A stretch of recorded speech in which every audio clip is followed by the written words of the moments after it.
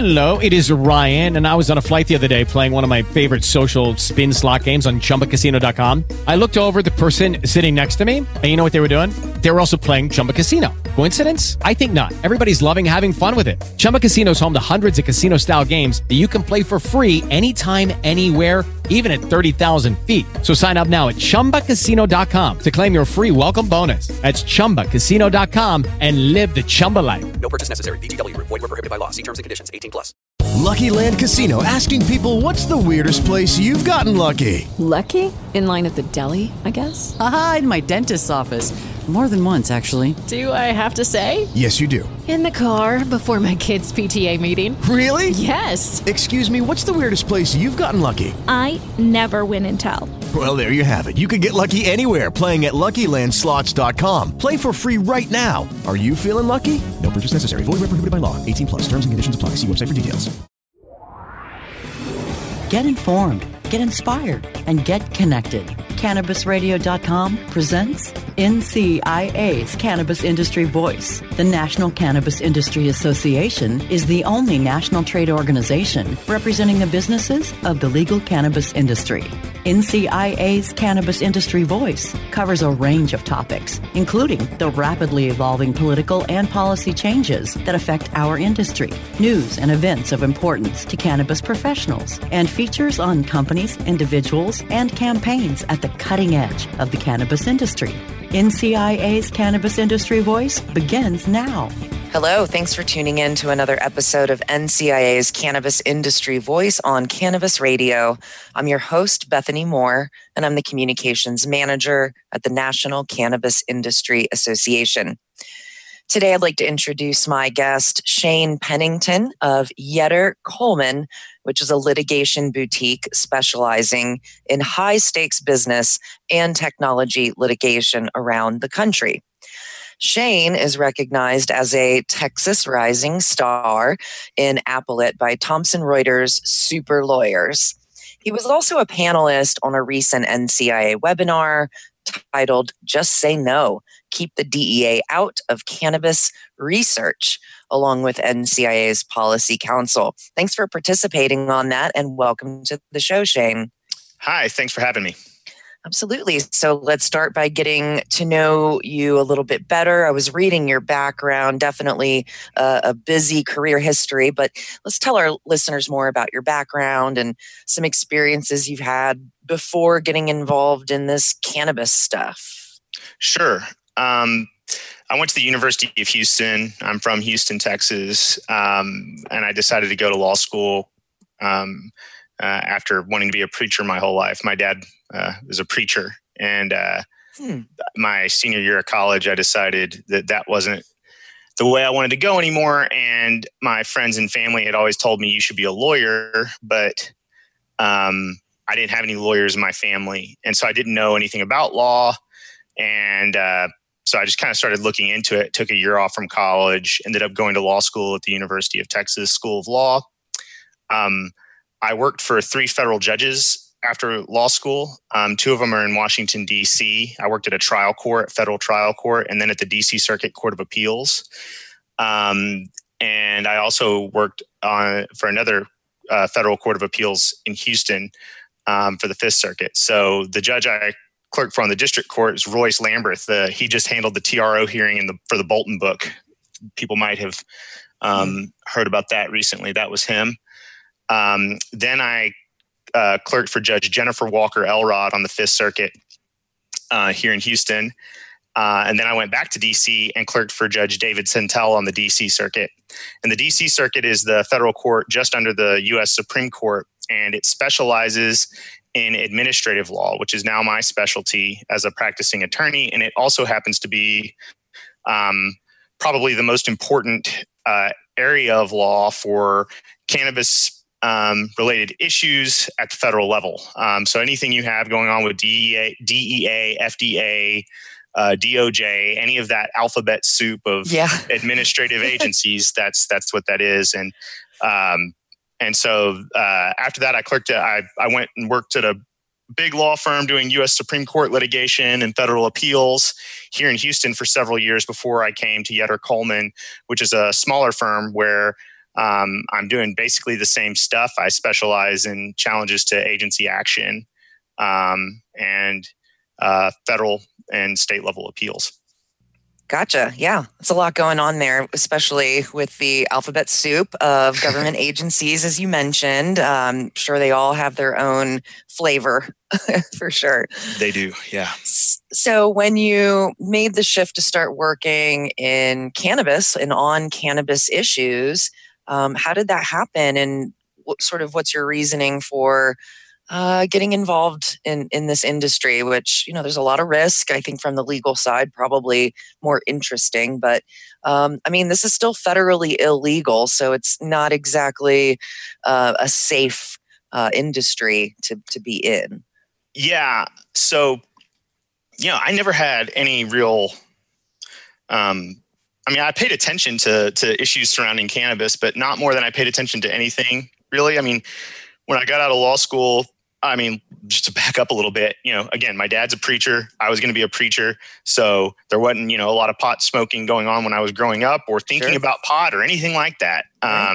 It was a very conservative family. And then when I, went to college and law school, I was just all about, doing appeals. That's what I wanted to do. And so it wasn't even on my radar screen yet. And clerking after law school is working for the government, and I had background checks and I had all sorts of things. And so, I wasn't involved in any way at that point either.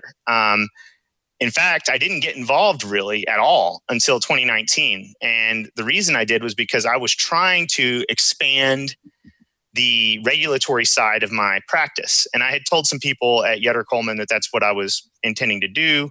And so, I told them, because I was like, hey, bring me some work, ask if your clients have any regulatory problems, let me know.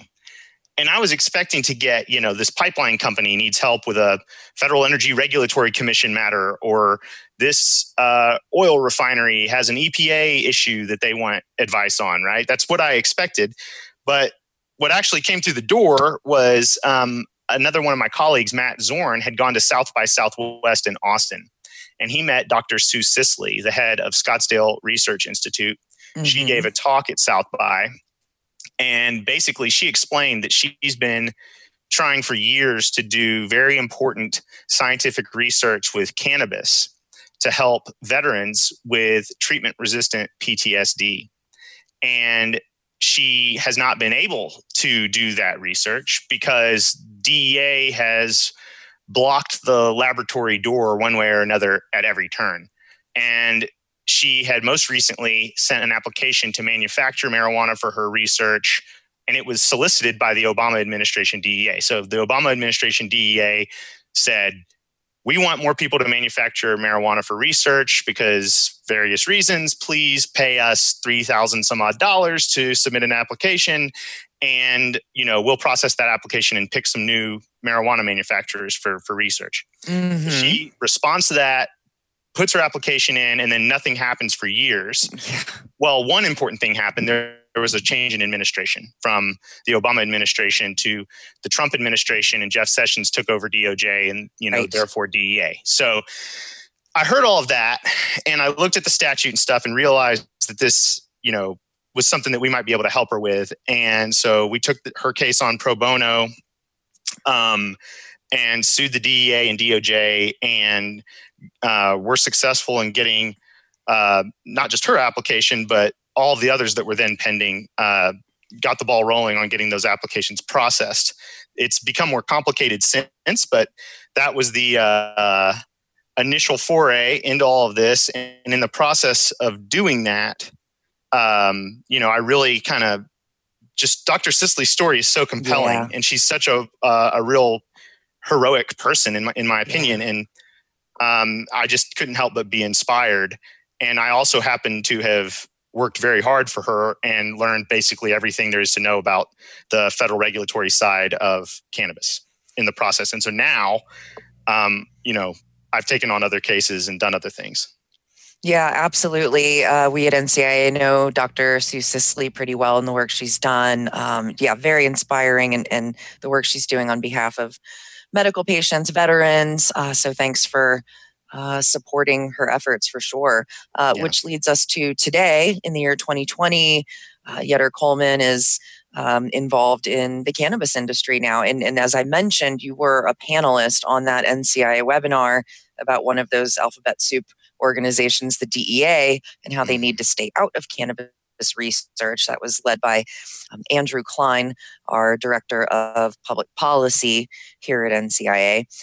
So you're involved in these issues now, and I wonder what's going on with the firm this year, what you're working on this year, and what we have to look forward to. Yeah, so my firm, it's just me and Matt are the only two lawyers at Yetter Coleman who are involved in anything cannabis related.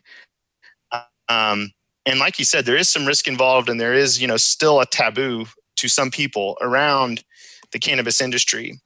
And so we were very grateful when our firm didn't just let us do such a high profile matter with Dr. Sisley, but do it pro bono. I mean, we wanted to do it pro bono, but it's another thing to ask the partnership, during difficult times to give you the green light to do that. But we were able to, once you hear Dr. Sisley's cause and you hear, what she's doing, it's very compelling. And I don't see how anyone could really, not want to support her efforts. Since then, we have pitched many. Well, let me back up just a little bit. Matt and I talked about it, and we're like, we had no intention of starting a cannabis practice. We just wanted to help this doctor and, move on and go do the regular work that we've been doing, since we graduated law school. Sure. But once we got in, I noticed that, first of all, I'd spent all this time and now knew all of this about how it's a very complicated area of law, frankly, like very complicated. Yeah. And it's wildly misunderstood too. And so, we've now gotten involved and have pitched many different lawsuits, and we are, there's one in particular that I think we're going to talk about today, that we're wanting to sort of dip our toe into some matters beyond Dr. Sisley's cause. Well, thanks for the update on that. Let's take a quick commercial break and then come back and dive into some more alphabet soup. Stay tuned. We'll be right back. NCIA's Cannabis Industry Voice will return once we give a voice to our sponsors.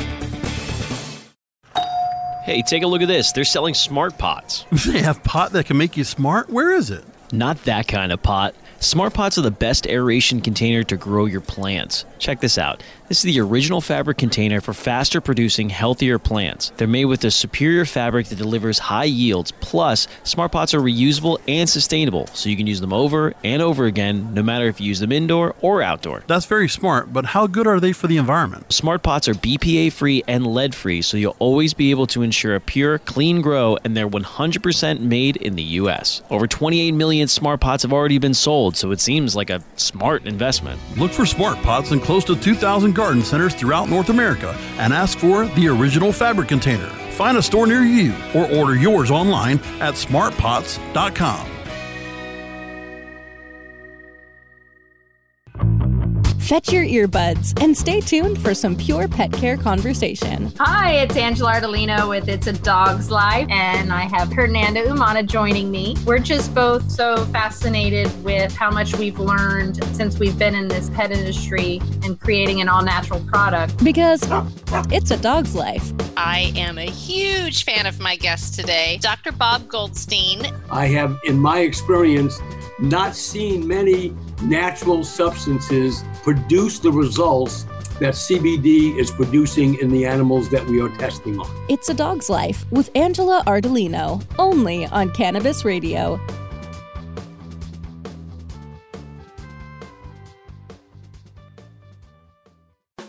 Elevate your everyday with that Shuggies feeling, with the sweet taste of Shuggies. Add a cup of Shuggies to your morning coffee. Ah, how sweet it is. Shuggies infuses cannabis and cane sugar to make it the perfect sweetener with benefits. Make your happy hour happier with a dunk of Shuggies in your drink. Order your Shoogies now at shoogies.com or find it in dispensaries throughout California. Whenever you crave a little sweet, pick up Shoogies, the sweet, sweet take anywhere treat. Get informed, get inspired, and get connected with more of NCIA's Cannabis Industry Voice, only on CannabisRadio.com. All right, we're back on NCIA's Cannabis Industry Voice on Cannabis Radio. We've been chatting with Shane Pennington from the law firm Yetter Coleman. So let's talk about another alphabet soup, the SBA, the Small Business Administration, what they are, what their role is. And I wonder if they get sued from other industries often. As we mentioned, the NCIA and other organizations and companies are headed forward on putting pressure on the SBA for not allowing cannabis businesses to get benefits, but we'll get into that later. So, but for our listeners, let's talk about the SBA and if other industries have issues with their decision-making processes often. So the SBA is a Small Business Administration. It's a federal government agency. There are thousands of federal agencies. Its role is, it does a lot of things, but for the purposes of this call, I guess the easiest way to put it is that we have the COVID-19 situation, and Congress decided we're going to give small businesses relief through a benefits program under the CARES Act. And so Congress passes this statute, and it tasks the Small Business Administration, delegates is the word we use in legal jargon, delegates to the SBA the authority to sort of administer this program that's supposed to provide loans and other benefits to qualifying small businesses, which are most every business with 500 or fewer employees.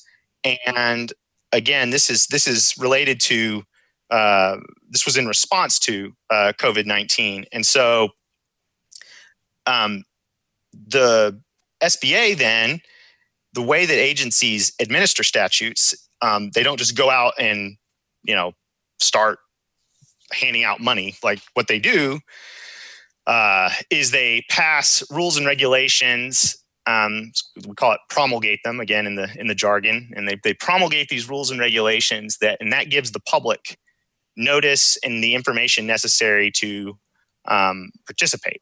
And normally you do that through a notice and comment process. In this case, because the timing was so it's kind of an emergency, they did it through what's called an interim final rule. And that interim final rule said, okay, here's how you apply and who qualifies and doesn't qualify for these loans.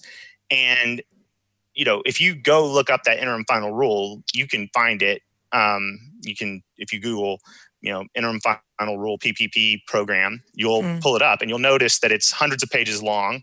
And if you start reading it, you'll fall asleep before you get finished and understand it. And the reason I say that is because it's very complicated stuff. And so you really have to read in there kind of deeply. And when you do, you start to see sort of the genesis of this lawsuit. And to your question, it is actually kind of unusual. The SBA is not a target of a whole lot of litigation. The EPA is, right? Or things like that, because they pass Clean Air Act rules and they do all these things that upset so many different industries. But the SBA, it's pretty unusual. So that's sort of the background. Awesome. Thank you for breaking that down. So as I alluded to, there is a lawsuit being spearheaded against the Small Business Administration because these cannabis companies who were otherwise deemed essential in many states during the COVID-19 shutdowns, it was grocery stores, liquor stores, and cannabis dispensaries that were open for a few weeks there only. But cannabis businesses aren't eligible to receive these emergency COVID-19 funds from the SBA. So let's talk more about that. Break down what the lawsuit is intended to be for our listeners, and why it's being spearheaded. Sure. So again, when you look at this interim final rule that I was telling you about that would put you to sleep if you tried to read it, deep in there, there's a section of this rule that says, that sort of defines who's eligible for these loans. And it has two definitions that kind of caught our attention. And one of them caught many people's attention, and it's the direct marijuana business definition. And it basically says that, if you are making any revenue from cannabis, then you're a direct marijuana business, and you therefore fall under an illegal activity exception to eligibility. And so bottom line there is direct marijuana businesses, anyone getting revenue from marijuana is not eligible for this loan that Congress said should be available to all businesses with 500 or fewer employees. Mm-hmm. Okay, there's another. Now, a lot of people wanted to bring a lawsuit just about that defining direct marijuana businesses as illegal activity, that is itself unlawful, and the government ought not be able to do that. And I think that is an interesting angle, and there may very well be a viable claim there. Yeah. But that's not the worst part of the rule. And so if you read the next section, it defines indirect marijuana business to mean anyone getting revenue from helping a direct marijuana business, which includes, and is, they list a few examples, and it includes lawyers giving marijuana businesses advice. Mm-hmm. It includes accountants who, are helping any marijuana business. It includes any basic professional services company that's making any revenue from a client who's a direct marijuana business. Now, that really caught my attention, because that is what that's saying is that, lawyers in this country who, if they represent, say you're a solo practitioner or a small law firm like the one I work at, and you give advice to some kind of monster, horrible criminal, right? That's okay. You can do that and you'll still be eligible for these loans.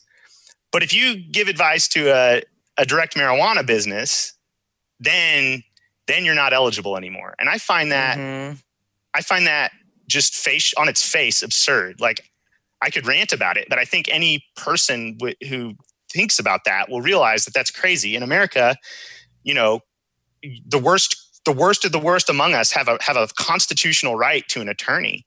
And, they're not saying you can't have an attorney if you're a direct marijuana business, but they're disincentivizing attorneys from working for direct marijuana businesses, because if you do, it's going to take you outside the sweep of this emergency relief provision for the SBA. Right. And so that's what we're wanting to bring a lawsuit about. 100%. Yeah, it seems like a really important lawsuit that could really set precedent for the future. What's the confidence level for this, or implications at the federal level? I mean, it puts you in the spotlight one way or another. So it seems like there's some risk involved in that. That's a really good point. Yeah, we have talked with many potential clients about bringing this particular lawsuit. And I think a lot of people in the marijuana industry, since marijuana isn't federally legal, they, have operated kind of under federal regulations, sort of behind it, in the shadows of it. They've been, operating under state regulation, and they're very active at the state level, but they just aren't participating at the federal level. And I've got to say that's very different than other industries that, other clients I work for as an attorney. I'm constantly in Houston representing oil and gas clients or airlines or pharmaceutical companies or whatever it might be. And they are very active at the federal administrative level. They know who their regulators are, and they're letting their voices be heard, and they hire teams of attorneys to represent their interests before the agency and in court. And I can guarantee you that they wouldn't let a federal agency define their business as illegal activity, and certainly wouldn't let them define the lawyers and other professional services people who help them as illegal activity. But in the marijuana industry, no one's doing anything about this. They're not suing. They're not getting involved. And I think the reason is because it's sort of like we could just sort of be on the sidelines. We're not regulated at the federal level. If they leave us alone, we'll leave them alone. And for now, that's the key. And that's the key. And, I'm not trying to say I know people's business better than they do. I don't. But I do think that there are a lot of misunderstandings about the federal level, and the influence that it has over this industry, and it's certainly going to have. We're coming to a sort of a crossroads where things are not going to be in the shadows forever, and we're going to have to start getting involved in the federal regulatory side of all of this. And I think this is a great opportunity for the marijuana industry to say, sort of draw a line in the sand and say that this is a bridge too far for us. We're going to say something now. Yeah. Let's talk more about that after we take our last commercial break here. We'll be right back to chat more with Shane Pennington from Coleman. So stay tuned. We'll be right back. NCIA's Cannabis Industry Voice will return once we give a voice to our sponsors. Trends in technology, processes, and products. We cover these areas and more on the cutting edge of cannabis. Be informed from the latest initiators of new innovation. Learn about the latest breakthroughs and best practices in the cannabis and hemp industries. Better products, better infrastructure, and better sustainability. The cutting edge of cannabis. Consulted by the American Cannabis Company. Oh, let the marijuana llama tell you something now about a game for your phone gonna make you say, wow! The game's about the game of growing cannabis for cash. Grow the seed, sell the bud, put the savings in the stash. Little by little, your empire grows large. Put the big celebrities inside your entourage. You can choose to play with Snoop or me or Cheech and Chong. Cypress Hill, Willie Nelson, Wiz Khalifa with a bong. The name of the game is Hemp Inc., that's the point. Download and play while you light yourself a joint. The business of cannabis should be no crime. Hemp Inc. is even hot-proofed by the man who run High Times. Oh yeah? Get it on Android and iOS today. Marijuana llama out.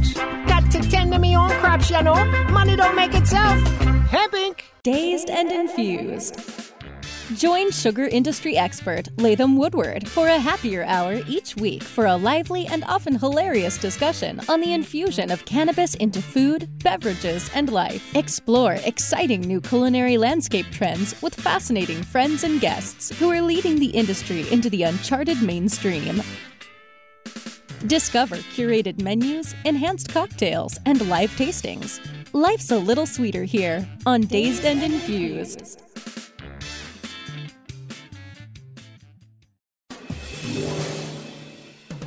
Get informed, get inspired, and get connected with more of NCIA's Cannabis Industry Voice, only on CannabisRadio.com. Okay, we're back on NCIA's Cannabis Industry Voice on Cannabis Radio, and we've been chatting with Shane Pennington from the law firm Coleman about some issues going on between the cannabis industry and the Small Business Administration during this COVID-19 shutdown. As we mentioned, cannabis businesses are not eligible to receive the emergency funding that has been doled out by the SBA. So Shane has described a lawsuit that is being spearheaded against the SBA so that we can resolve this issue. Shane, so for cannabis companies or anyone listening that wants to get involved in this lawsuit or support its efforts in some way, is there anything they can do, or what would you advise? Yeah, there are a few things. With this lawsuit in particular, I think people need to be thinking about, who are the professional services companies that are helping me? Who's my accountant? Who's my tax guy? Who's my company's lawyer? And if you know that person or that firm or whatever has 500 or fewer employees, you should let them know that they have been defined as doing illegal activity by the SBA, and that there's a lawyer out there who's beaten the DEA twice, who wants to bring a lawsuit to beat the federal government again when it steps out of line when it comes to picking on the cannabis industry. And let them know, that Shane Pennington, Matt Zorn, Yetter Coleman are out there to give us a call, reach out. We want to be able to do something to stop this. That's the first thing. The second thing is I think people should just start to be more open-minded about participating at the federal level. When these rules and regulations come down, they usually ask for public comments. Mm-hmm. And it's time for people in the cannabis industry and NCIA filed some recently with the DEA, and that is really important. And if you need help with that, again, get in contact with me. I'm sure that NCIA could put you in touch with lots of resources and folks who could help. But this is how, if you don't participate, it's sort of like voting. If you don't vote, then you're not doing your part to steer the ship in the right direction. And it's kind of the same thing when you're in an industry that's so heavily regulated. You have to be involved, and you have to let your voice be heard, not just at the state level, but also at the federal level. And I think that, I'm making this point now, and I'm the only one. I guess there are probably other people who feel the same way, but I don't hear a lot of people making this point. But mark my words, in the next 2, 3, 5 years, it will become clear why. And I just want people to do it sooner rather than later. Absolutely. Thank you so much for letting us know about this lawsuit. And I hope the cannabis industry can get involved if that's what's going to work for them to step up and contribute toward these efforts here. We'll see how it goes. So in our last couple minutes here, I do want to mention that NCIA has the Industry Essentials webinar series. I mentioned that Shane was a panelist on one of our recent Policy Council conversation webinars about the DEA staying out of cannabis research. So that's a great one to check out. There's plenty of other webinars that we're hosting on a weekly basis, sometimes even more often.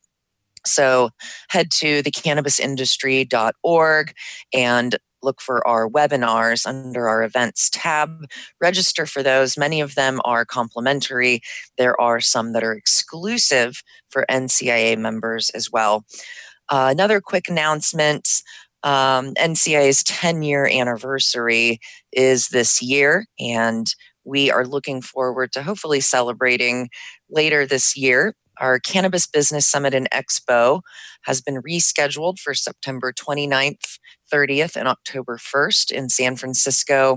And NCIA continues to monitor, assess, and analyze restrictions, shutdowns, and so on surrounding public spaces. Another quick announcement, NCIA's Equity Scholarship Program was announced in late June for social equity applicants and licensees.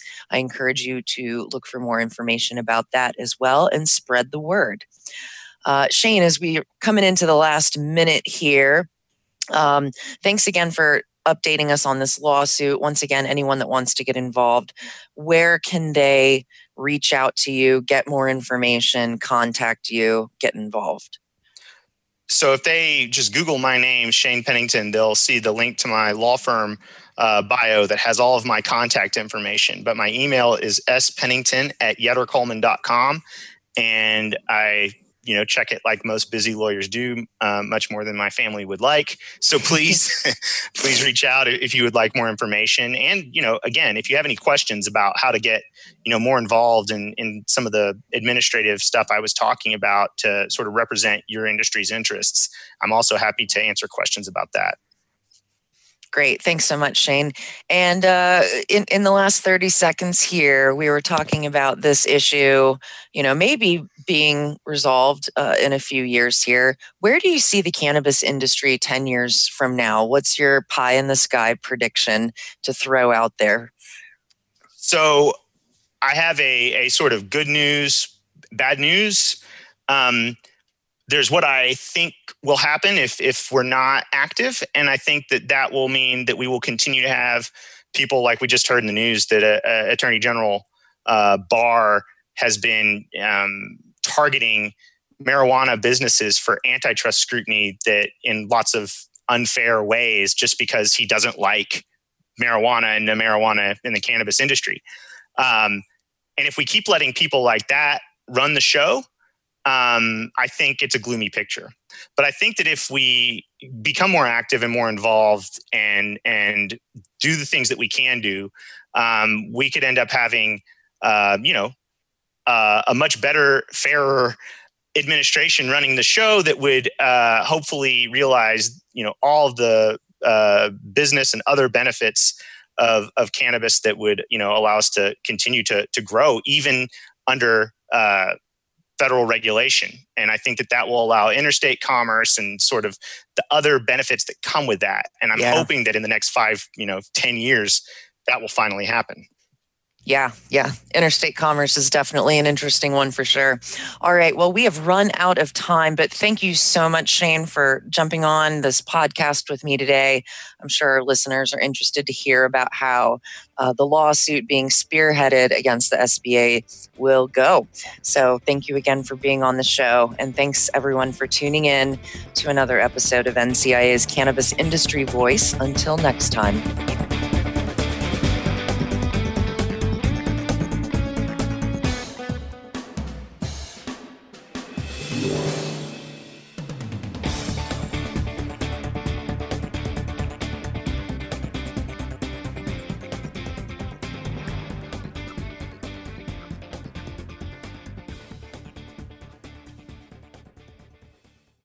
The opinions expressed on this CannabisRadio.com program are those of the guests and hosts and do not necessarily reflect those of the staff and management of CannabisRadio.com. Any rebroadcast or redistribution without proper consent of CannabisRadio.com is prohibited.